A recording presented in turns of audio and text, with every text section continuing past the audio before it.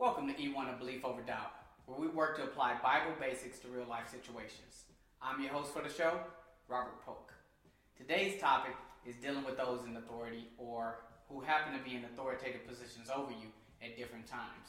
This could be a teacher, a boss, a landlord, it could be a parole officer. I don't know your situation. I do know that this topic is tricky, but hopefully it's timely as well. As I discussed, I want to try to take real life situations and figure out what the Bible says so that we have something positive to reflect on or to focus on when you come across challenges in your day-to-day.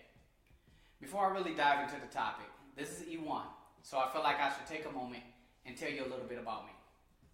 I am a Christian, so a lot of my thoughts are heavily rooted in the Baptist faith and message. And due to the nature of this channel, I hope to spend an appropriate amount of time discussing the Bible and Christ-like principles. Some of my thoughts come from lessons that I continue to learn in my 12 years as a husband, in a devoted, loving, a God-ordained, inseparable, and rewarding marriage, or as an engaged father to 3 healthy, happy, and intelligent children. You know, these 2 roles, husband and father, teach me a lot, and I plan to share some of my life experiences from those roles in this form. Of course, some come from my parents, my sisters and brothers, my aunts and uncles and grandparents. You know, my community really raised me. And I know that some of you may be tuned in, so first and foremost, know that I love you, and I am thankful for you. But I do apologize in advance because I'm going to share some stories and lessons learned from you loving, intelligent, and beautiful thugs. No, but seriously, y'all may hear some street come out from our roots in Detroit, or you may hear me turn on from my professional experience in the casino industry. An industry where I've been blessed enough to serve for 20 years, or almost 20 years, turning the casino floor into a pool pit or random people from different departments into a congregation. I've learned to share the message of Jesus wherever I am. I have a degree in biblical studies and a degree in business administration, but you'll never hear me claim to be a theologian, more like a dedicated layman. Again, most of my professional experience is in the casino world, but this journey God has me on has led me to serving as an executive pastor with a church being planted here in North Las Vegas, and I'm stepping out of my comfort zone to share with you here on this channel. In naming the show Belief Over Doubts, I thought it was appropriate and it was reflective of where I am right now. I am committed to Christ, and I am growing as a Christian. Well, I believe I'm growing as a Christian, and I'm learning to courageously share my faith. But I have moments of doubt, I have moments of fatigue, and I want people to know that it's okay. It's okay. It's not abnormal, and it's not a sin. In Jude 22, we hear Jude, the brother of James, asking for mercy for those who doubt. Today, I ask you for the same. I do plan to put more content out here, hopefully about once a week, and I hope that you don't miss any, so try to catch it as I share it. All you have to do is click the like and subscribe. If you don't like it, please still click the like and subscribe. I'm hoping to get to double digits by the end of the summer. If you want to send me prayer requests or have questions that you'd like me to answer, please send them to beliefoverdoubts@gmail.com and share your comments below. Alright, so getting back to today's topic. There are certain memories that play over and over in your mind. Certain triggers that can bring back thoughts or feelings. Some good that can make you smile in the worst of situations. Some tough enough to make you cry while people around you laugh. One of my triggers is when people used to ask me if I was a Lions fan. I know I don't need an excuse not to be one. I was there during the 0-16 season. But I never really shared what happened in 1999 when I was actually going to a Lions game. I remember the plan though. I remember we met at my dad's house and we were all going to be in the suite. My father, 2 of my stepbrothers, and my brother-in-law at the time. I don't remember who they played. I don't remember if they won or lost. Truthfully, I'm struggling to remember if we even made it to the game. What I do remember from that day are feelings. I remember being the young guy in the group. Yes, I was young at one time. But I remember being the young guy in the group, riding to the game, excited about the sweet experience, about spending time with the fellas, just feeling happy, safe. I remember a feeling of pride to be part of this group. They were a good group of dudes, but you didn't want no smoke with none of them. They were able to have high-end business conversations. We could talk about sports or play sports. We had plenty of jokes. It was just a good, fun group. It was family, you know. But I remember the next set of feelings: confusion and fear. At one point, a fear for my life. We took 2 cars, and I remember riding, listening to music, and chilling. Our path took us out of Detroit, through Southfield and Oak Park, into Ferndale. I think we were headed towards I-75, but I don't remember exactly what happened. But I remember something drew my focus, and I saw a Detroit squad car riding up 696 freeway, which was extremely rare because they really don't have jurisdiction there unless they were following somebody out of Detroit. As we continued to ride, I noticed Southfield Police, Oak Park Police, and Ferndale Police. As I started to speak up, I noticed that I saw Michigan State troopers were joining the cavalry. Had no idea they were all looking for us. My memories get fuzzy after that, and the next thing I remember are my father's eyes as he watched me getting cuffed on the side of the freeway while all these officers swarming from various jurisdictions were yelling about securing the area, some with guns drawn. I remember thinking about all the lessons that I had been taught on dealing with the police. I don't truly remember what happened between lights and sirens and being cuffed, probably because for that gap of time, I wasn't me anyway. I was the person that I was taught to be so that I can get home safely if I ever had to interact with the police. I was focusing so much on these rules of survival. Remember, the goal is just to get home safely. Even if you feel you were disrespected, just get home safely. Be polite and respectful. Your normal message, tone, pace, it could be considered disrespectful and heighten the situation. Don't, under any circumstance, get into an argument with the police. It also can heighten the situation.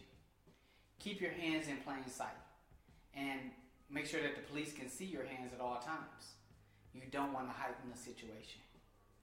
Avoid physical contact with the police. No sudden movement, and keep your hands out of your pockets. You don't want them asking about why your hands are in your pocket. Do not run. Even if you're afraid, even if others run, do not run. It can heighten the situation. Don't try to stand up for others in your group. It can heighten the situation. Now these were just some of the lessons that I had to learn in my early teens about surviving interactions with the police. And unfortunately, I believe I'll have to teach my kids the same. Now this message probably conflicts with messages being taught across the country. It's not as seen on TV or in movies where you get pulled over, have some banter back and forth with the cops, may laugh and joke with the cops, maybe speed off or whatever. Those weren't my reality. Those scenes were always mind-blowing for me. My reality was I had to learn to turn on when I spoke with cops. Now, I had actually become pretty good at it by this time. The stakes were never this high. I probably had 8 or 9 negative interactions with police at this point in my life. And the truth is, in 1999, at the age of 19, this was the 3rd time that I was being cuffed. And though I played sports and I was arguably strong, I knew how to look and sound non-threatening. Most of my friends didn't have this opportunity or benefit, as most were taller or thicker, and some honestly were just darker. Though I don't remember anything about the game that day, I do remember that one of my stepbrothers and my brother-in-law were both arrested that day. Neither had open warrants, drugs, or weapons on them. They were just arrested that day. And for the record, I do have a lot of love and respect for law enforcement. I have plenty of members of my family who are retired law enforcement or retired from the U.S. Armed Forces. But I did learn early on that dealing with those in authority can be life-saving, life-changing, or even life-ending if I didn't follow the basic rules of survival. Now, when I started this discussion, I mentioned dealing with people in authority. Now, it wasn't to target the police or to make you cringe. This is just a story from my experience that I actually lived, and I thought that I would share it in this forum. People in authority can be anyone, a boss, a parent, a coach, anyone. But the thought of someone having authority over you does create feelings in some other people and make them uneasy. So I find that when you made up your mind about what kind of person someone is in any role, it becomes very difficult to A, change that perception, and B, submit to someone that you don't believe in. That's why I focus on what God wants me to do in these situations. Submitting to him is not submitting to anyone else. It is about doing what's right in the eyes of God. So, what does God want us to do? What does the Bible say about submission? Now, I'm not sure how familiar you are with the book of Romans, but to quickly put it in context, Paul, inspired by God, wrote the book of Romans.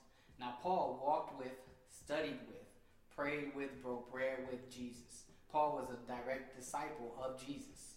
Now, Paul was also often persecuted by authorities for living out loud as a Christian. He actually wrote 4 letters, which became books of the Bible, while he was in jail.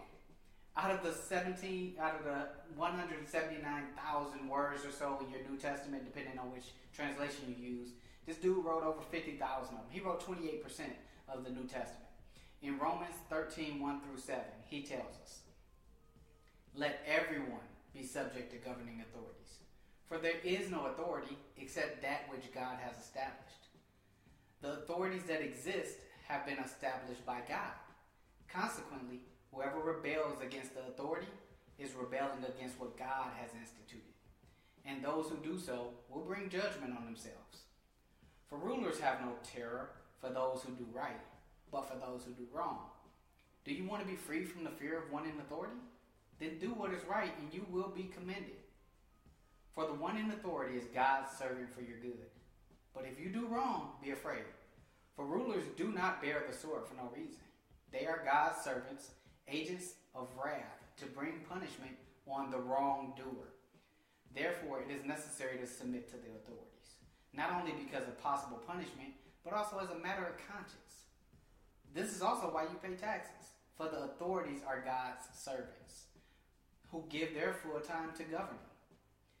Give to everyone what you owe them. If you owe taxes, pay taxes. If you owe revenue, pay revenue. If respect, then respect, and if honor, then honor." I believe this makes it extremely clear who we're offering respect to when we offer respect to those in authority.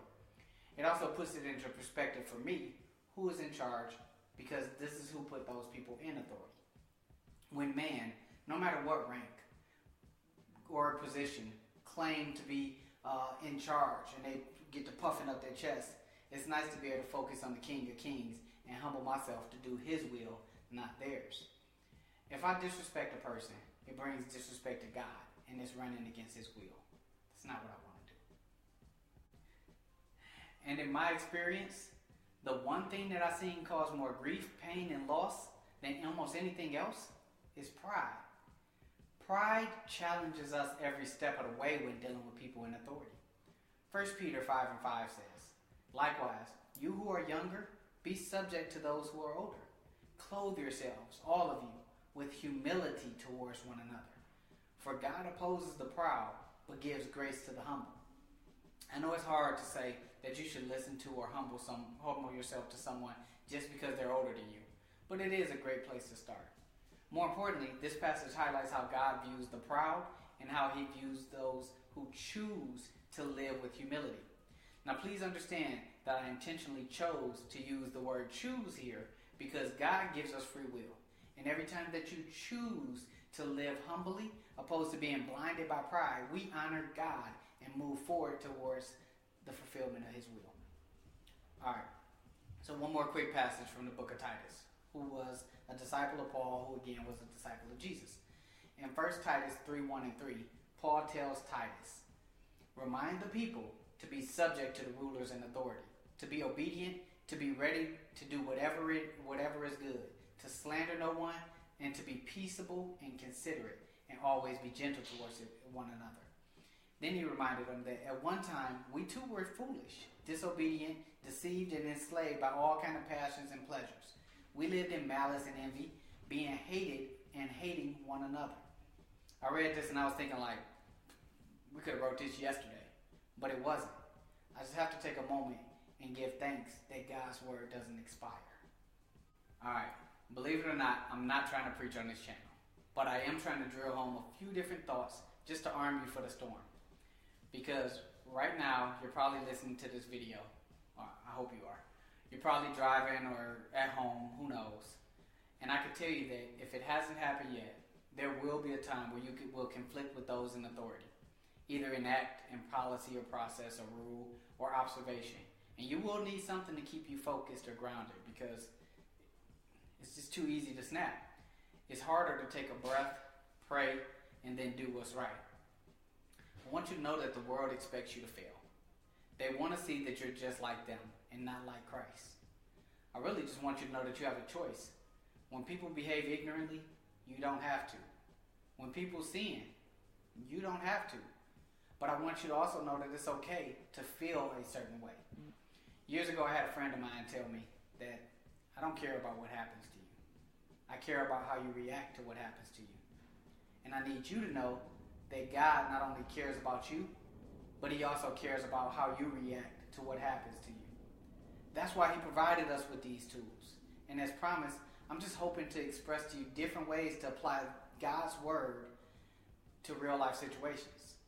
And from the passages today, I hope that you picked up some Bible basics, but a couple things that I picked up. From the reading of Jude, I put that we should always grant mercy to others. To be clear, Merriam-Webster defines mercy as compassionate treatment to those in distress. From the reading of Romans, I put that God is in charge and wants us to respect those who are in authority because he put them there. From the reading of 1 Peter, I put that we should always give, that God gives grace to those who live humbly and he opposes the proud. From the reading of Titus, I put that we should always be ready to do what is good, not only to those who look up to you or those next to you, but also to those above you. That's what I got. So, again, I'm Robert Polk, and this was E1 of Belief Over Doubts. I truly thank you for listening, and I ask that you leave a comment below or email me with any questions, prayer requests, or thoughts at beliefoverdoubts@gmail.com. Keep checking out the channel for more content. Be blessed and be safe.